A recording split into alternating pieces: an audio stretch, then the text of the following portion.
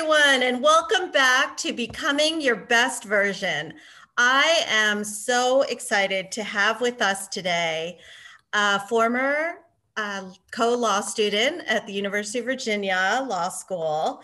She was a year ahead of me. I looked up to her, and our paths crossed again recently.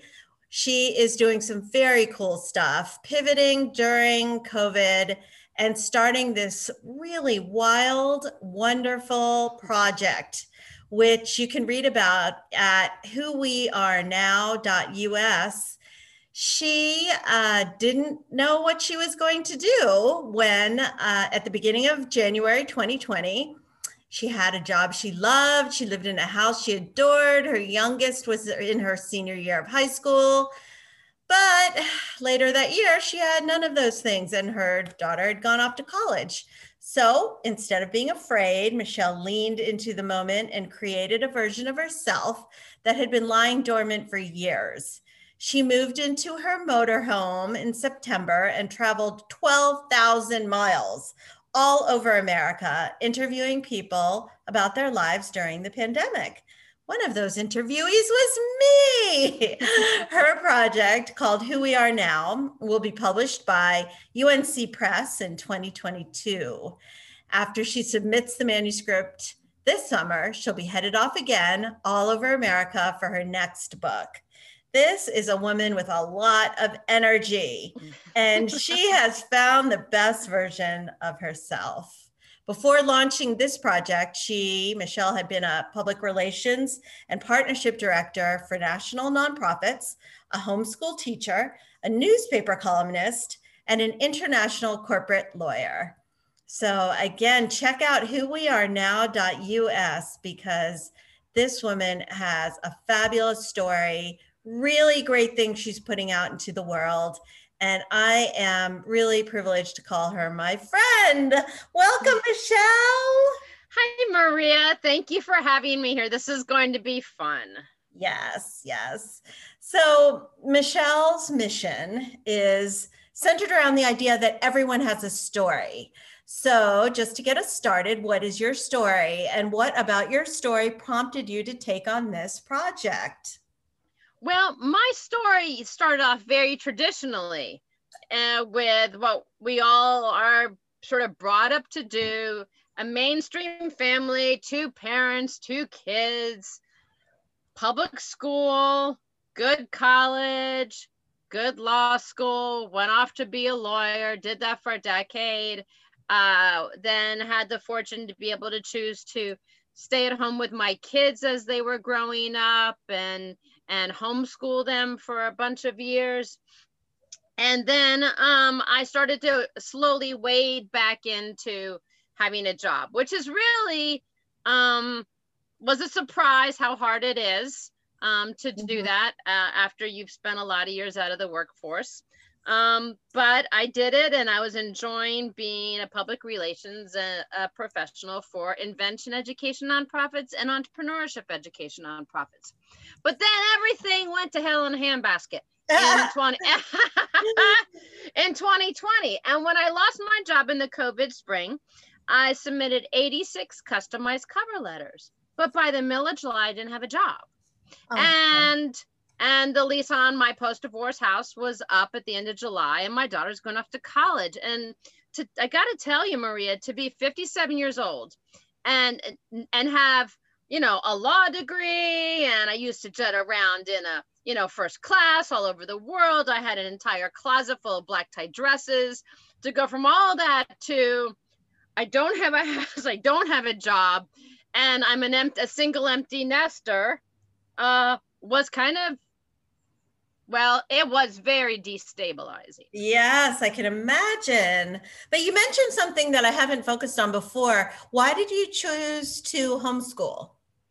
Oh, well, that's a whole nother story. We can do that a different day. Oh, but no, but I'll do it quickly. So my oldest child is an inventor. Oh. And when she was in kindergarten at the first parent-teacher conference, the kindergarten teacher told me they could not meet her needs in the classroom. Oh, okay. And that I needed to homeschool my kid. And Okay. so I did.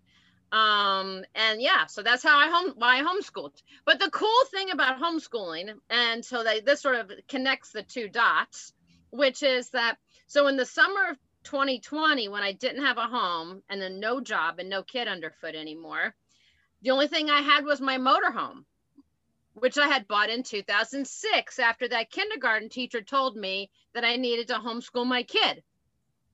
So I bought that motorhome in 2006 because my parents had given up the country club life and they were tooling around in their motorhome, and they did it for 7 years then they lived in national and state parks. And so that's what I do with my kids. When I was told to homeschool, we got a motorhome and we traveled around the country with my parents for 10 months. Wow. And so 2020, when I move into the motorhome and I think, well, what am I going to do with it? And I thought, well, I'll travel around and see how people are doing during the pandemic, and I'll make a project out of it. And then I'll show the project to people and they'll say, oh, you're so wonderful, we'll hire you. So that was the plan. The first place I decided I would drive out to was Yellowstone, because driving to Yellowstone for me is like going to the grocery store. I've driven out to Yellowstone, so you guys at home cannot see what Maria's face just did because this is all audio, but her eyes just like tripled in size. But I'm not saying, I mean, I like know the road from Chapel Hill to Yellowstone like the back of my hand. Wow. I've just been out there so many times in the motorhome. So I thought, where should I go? Oh, I'll just go to Yellowstone. But along the way, I never made it to Yellowstone, and I'll tell you why. The trip became so much about America's other treasures. So one of our treasures is our natural resources, right? Our beautiful parks, etc. The other is our people. And by the time I got out to Wyoming, I was so fascinated by the regular people I was meeting, the extraordinary regular people I was meeting, that my focus had completely shifted. And I thought, I'll see you another time, Yellowstone. And I just kept interviewing people. And again, this morning, and your listeners don't know this, but we put off doing this podcast, right, for a half an hour because I had run into yet another person, and I'm kind of addicted right now. And so the latent part of me, the dormant part of me that I did not know existed until all this happened, was I love meeting people and asking them their stories. Do not ask me to go to a cocktail party where it's like give and take and this and that and this and that. But I will happily ask a person a single question about their life and sit in complete silence for 40 minutes and be so happy. And so this book, Who We Are Now, What We Lost and Found During the Pandemic, is just an outgrowth of what I've now found out I want to do for the rest of my life, which is interview people and share out their stories. I love it. Wow, wow, wow. So tell me one or two of the best stories you've heard or witnessed. One or two of the best. And that's so hard. I know, like your babies. Can you pick? My babies. Exactly. Don't ask me to choose. So one story that fascinates particularly women is there's a gentleman by the name of Caleb Dixon who lives in Valdosta, Georgia, and he is a student at Valdosta State University. I interviewed him because in the COVID spring, he started a mobile axe throwing company. Yeah, Maria's eyes did that again, you guys. So it's basically a trailer with a cage over the top of it, and at the end of the cage is a big piece of plywood with X's on it, and you throw axes at it. And so because it was mobile, he didn't have to worry about COVID, and because nobody wants to be around a novice when they're throwing an axe, it was naturally self-distanced. And what was really funny was he said, Michelle, there were a lot of women coming in this summer, and like a lot of women. And he said, and you know what? They're better at throwing axes than men are. He said, I just don't know if it's just that they have more frustration and rage or they listen. He's like, the kids and the husbands were at home for a long time in the spring. Oh, He said they just had a lot of frustration and rage to express. So that was a fun one. Oh, that is priceless. I love it. I love it.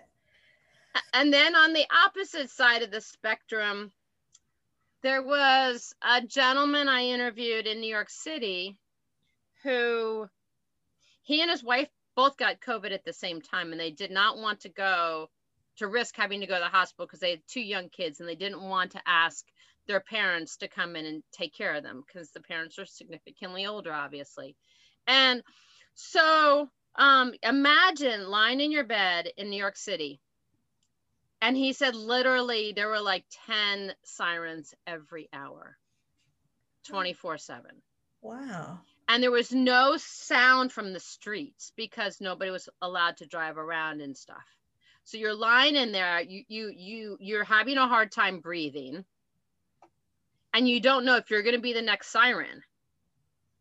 Multiple times over 2 weeks, he dialed 911 and then said to himself, if this doesn't get better in 10 minutes, I'll dial the last one. Oh. Which he never had to do. Wow. Wow. That is fascinating. And that's the tip of the iceberg, folks. I have heard some of her other stories, and wow, that's all I can say. You have uncovered somehow some of the most compelling stories I've ever heard. And I applaud you in really searching for some stories that will make a difference for anyone to know about. And the thing is, the reporters do a great job. But one thing about when you read an article is the majority of the article is the reporter telling their perspective in their words. Yes. And then they pepper it with the quotes from the person. But you don't get to hear directly from that person.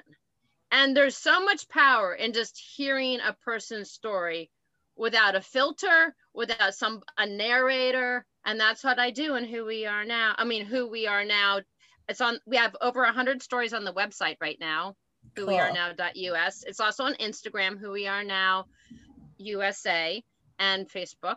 So over 100 stories. And then there'll be 100 stories in the book, and I'll continue updating the website. I think you could do a South American edition, a European edition. You go, girl. I really love it. And you know that book, Who Moved My Cheese? Yes, I do. Okay. So when everything was turned completely upside down for me last summer, I thought about that book. Yes. And I thought, okay, my cheese has been moved. And I need to go and figure out how to find a new cheese. And do we have a couple of seconds for me to explain what that concept is? Oh yeah, yes. Okay. Please. So Who Moved My Cheese was a book from the 80s or 90s, and this was the premise. It's of course a metaphor, but you've got 2 mice, and every single day they run through a maze to get to a certain little part of the maze, and they get their cheese. And they become very, very, very good at running through the maze. They're super quick. And every day they get their cheese. Well, one of these days they get there's no cheese. And they're like, what's up with that? So then they leave hungry. They come back, no cheese. This happens for several days. And finally, one of the mice says, I don't think the cheese is coming back.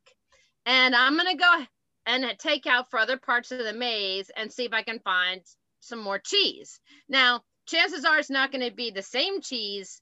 Probably going to be a different cheese, but maybe I'll even like it better. I don't know. So I'm going, you coming with me? And the other mouse says, no, fam, thanks. I'm going to sit here. Yes. I think it's coming back. And of course the cheese doesn't come back. So obviously that was a metaphor for when something in your life changes, there has to be that moment where you say, I'm not going to sit here and just expect everything to go back to the way it was. I have to go out in search of something new. And so I love that phrase, that book, Who Moved My Cheese? But then last week, somebody asked me, Michelle, if you could do a bumper sticker, well, what would you put on that bumper sticker? And I said, without even thinking, please move my cheese.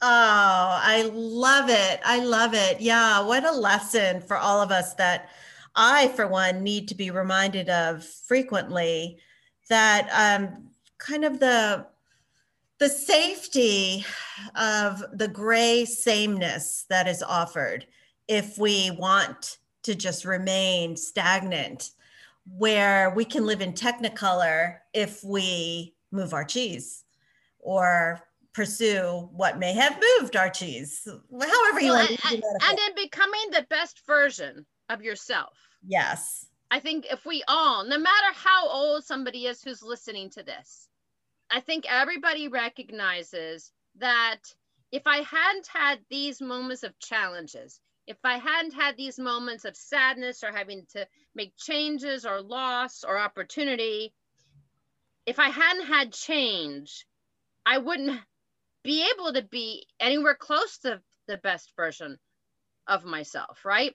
And so the please move my cheese kind of leans in beautifully to, you know, the best version of yourself podcast, because I don't think you can ever be the best version of yourself unless you've faced adversity.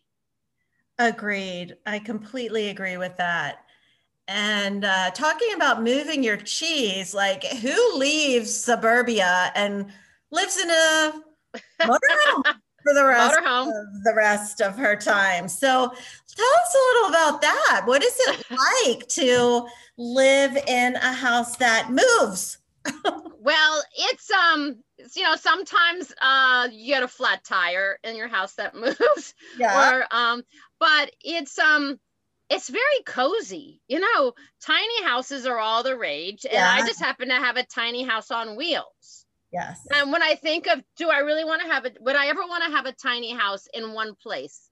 That's when I like start to hyperventilate and think, oh my gosh, I could not live a life in a tiny house in just one place, just one place. Uh, Can't do it, right? right. But a tiny house and wherever you want to be, that's a lot of fun. I'm very comfortable in here. I have let's see, two queen size beds. I have a sofa that turns into a twin. I have a dinette that turns into a full um, oven, stove, microwave, full refrigerator, shower, bathroom, and tons of storage. Wow. I mean, it's really, and it's, you know, propane heat, and it's really very cozy and meets all my needs. Well, And I've got some photos of it up on the website, I believe, and also on Insta. wow. All right. Check that out. What is your account called on Instagram? Oh, so my personal account is just Michelle Fishburne. So which is Michelle Fishburne, which is Fishburne. And that has the photos from behind the scenes of who we are now. Excellent. Excellent. So tell me, what's been the best part about connecting with so many Americans from so many different backgrounds? When I headed out in September 2020, and this was pre-election, obviously, I did not know what I was going to find. And I didn't know if the country that I thought I knew had gotten, I don't know, was no longer the country that I knew. I didn't know if it was a mean country or a like divided all the time country. I didn't know. And when I went out, what I found was, yeah, it's the country I know. And when you talk to people, when you meet people for the first time and you ask them how they're doing, they don't talk about politics. They don't talk about the election. They don't talk about masks. They talk about their families, their community, their friends, their businesses, their hopes, their dreams. And I've had so many people say to me after I've interviewed them, how's everybody else doing out there? Like they really want to know. Mhm. And for example, I was out in the middle of Texas and a cattle rancher from Alpine, Texas said to me, what are you finding? How are people doing? He's actually really specifically, have you talked to any restaurant owners in New York City? I'm really worried about them. Wow. And I said, yeah, as a matter of fact, on the way here, I talked to a restaurant owner in New York City. He's not doing well because he's not able to have anybody sit down in his restaurant, and he's really hurting. And he said, God, I'm really sad to hear that. I've just been thinking about them a lot. And that sense of thinking about others is just a beautiful part of what I found, is that we all slowed down enough to look around in a quiet way, not in a do-gooder way, but in a quiet way to think about each other. And that has been really neat to see. And so many people have said to me, you know, I kind of wish we didn't have the media, because I think they're just whipping us up against each other. And I wish we could just go back to being a community. Now, obviously, we do have challenges in our country, and we can't just ignore those. But that sense that somehow we're being used for profit by the media companies, so that they can put us in a boxing ring and sell more tickets, you know, is something that people are concerned about. Interesting, interesting. So then, based on your work, what advice would you give to Americans on handling life as we begin to see the end of the tunnel and start getting back a semblance of normalcy in life? Do you have any special insight you might offer? I think hold on to what we learned during the pandemic, that when we think about each other and we see each other, that adds a dimension to our lives that is really enriching. And I hope we don't get back to such a fast-paced life again that the majority of us forget how to do that. Oh, that is a wonderful lesson. Um, so what have you learned, if anything, about diversity in America, its value or its significance? Has that arisen as a theme, or given you a particular insight as you've touched base with people from so many walks of life? I know that when people have when I've pitched people about, would you be willing to do an interview for Who We Are Now, and they've looked at the website, I've had many people comment saying, I just was so amazed that your website was so diverse, that you've talked to so many different kinds of people. And so my takeaway from that was, why would you be surprised? Like, I don't understand how not just delighting in every single kind of person isn't something that we all want to do. And isn't the melting pot? I mean, isn't America pretty diverse? America is pretty diverse. And also the interesting thing is, below the diversity that you see on the surface, yes, is complexity. Always complexity. And so I'm not going to call out this one particular example because it may be too obvious, but there is somebody who I interviewed who I was rock solid sure had voted differently than me, or was intending to vote differently than me in the election. Because I judged the book by its cover, even after I interviewed the person. Wow. And that person's friend, who I also interviewed later, said, I bet you think you know who so-and-so is going to vote for. And I said, yeah, blah, blah, blah. And he said, and you would be wrong. And that really caught my breath. And he said, the reason why, and then he told me. And so time and time again, I think that, and recently my daughter and I just went out to the North Carolina mountains, and we're from a more progressive area, and we met a whole bunch of people who, you sit there and you think, oh, do you think like me? And then you realize, number one, thank goodness we all don't all think together the same way, because life would be so boring. And number two, the common humanity was just there instantly. And my daughter looked at me and she's like, wow. So it was another example of We are diverse, and even in our diversity, we're diverse. Oh, yeah, that is true. Wow. Do you think that people, or how do you respond to the notion that people in the future might look back on your work to understand what it was like to live at this time? You're a It is. historian now. I know. It's it when I thought I was just doing a project, like I said at the beginning of our discussion. And then somebody said to me, Michelle, don't you realize you're doing an oral history and that this is important for the future? And I was like, oh, Oh, I guess you're right. So it wasn't intentional. But no, I think it's very exciting to know that in 20, 50, 100 years, when people are looking back on the pandemic of 2021, that they'll say, oh yeah, but did you look at the Fishburne work? Did you look at the Fishburne stories? And that's pretty exciting to know, is that I've done something. I mean, yes, I was an international trade attorney. And at a very, very big firm. And I guess that's impressive, but I wasn't very impressed with that. I know you probably also, can feel that, Maria. I feel like this is the most, other than having kids or raising my kids, I feel like this is the most consequential thing I've done in my life. And I'm just so glad my cheese got moved, or else I never would have done something that really, really mattered.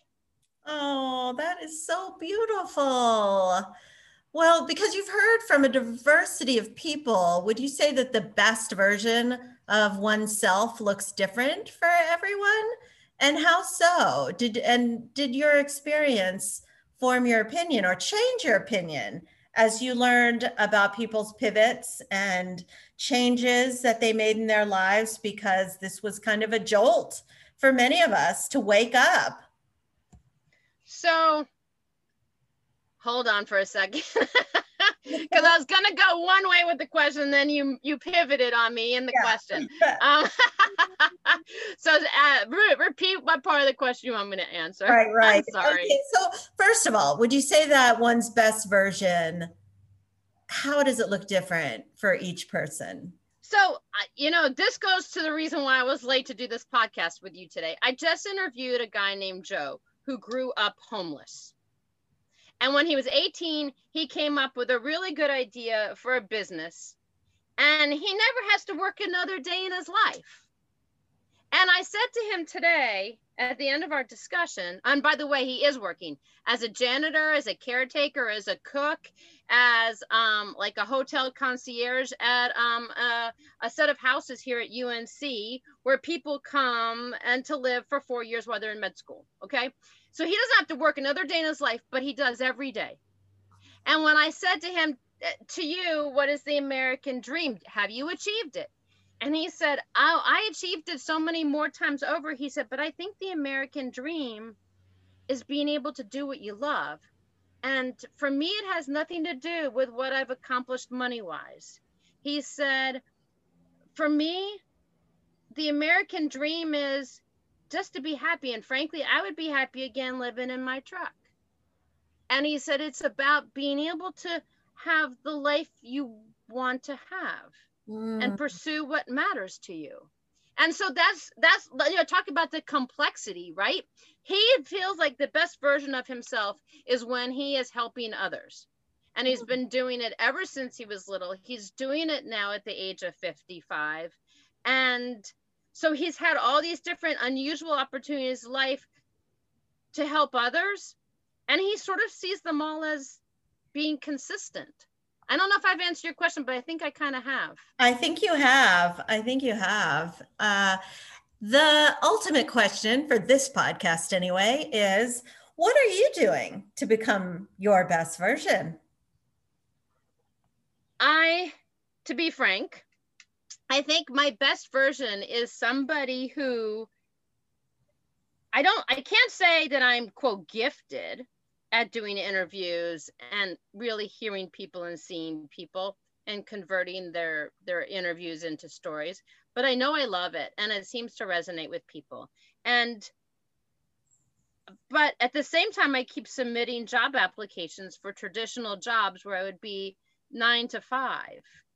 And fortunately, because I have a strong group of friends like you, Maria, Mhm. um, several people have said to me, "What are you doing? You've become this best version of yourself. You know you have something to give. You know how you want to spend the rest of your life giving your talents, and you're ready to like throw them all away and go back to a job where you're not being able to do what you should be doing and what you want to do." And I'm like, yeah, because I feel like I need to have a paycheck and I need to have health care. And so I'm constantly doing self-talk right now to try to tell myself, stay the course. You found the best version of yourself, stay the course. And that my strength in doing that varies sometimes from moment to moment. Absolutely. What a great note to end on. And this woman is so fascinating and has seen so much that this could be a 10-hour broadcast. We are going to end it here. We both have a number of other commitments today. So I just want to thank you for being on the show and for putting out so much positivity in the world and enabling us to see and learn from other people who are becoming their best versions. So thank you again, and we will see you next week for another show of someone telling us how to become our best versions. Bye, everyone.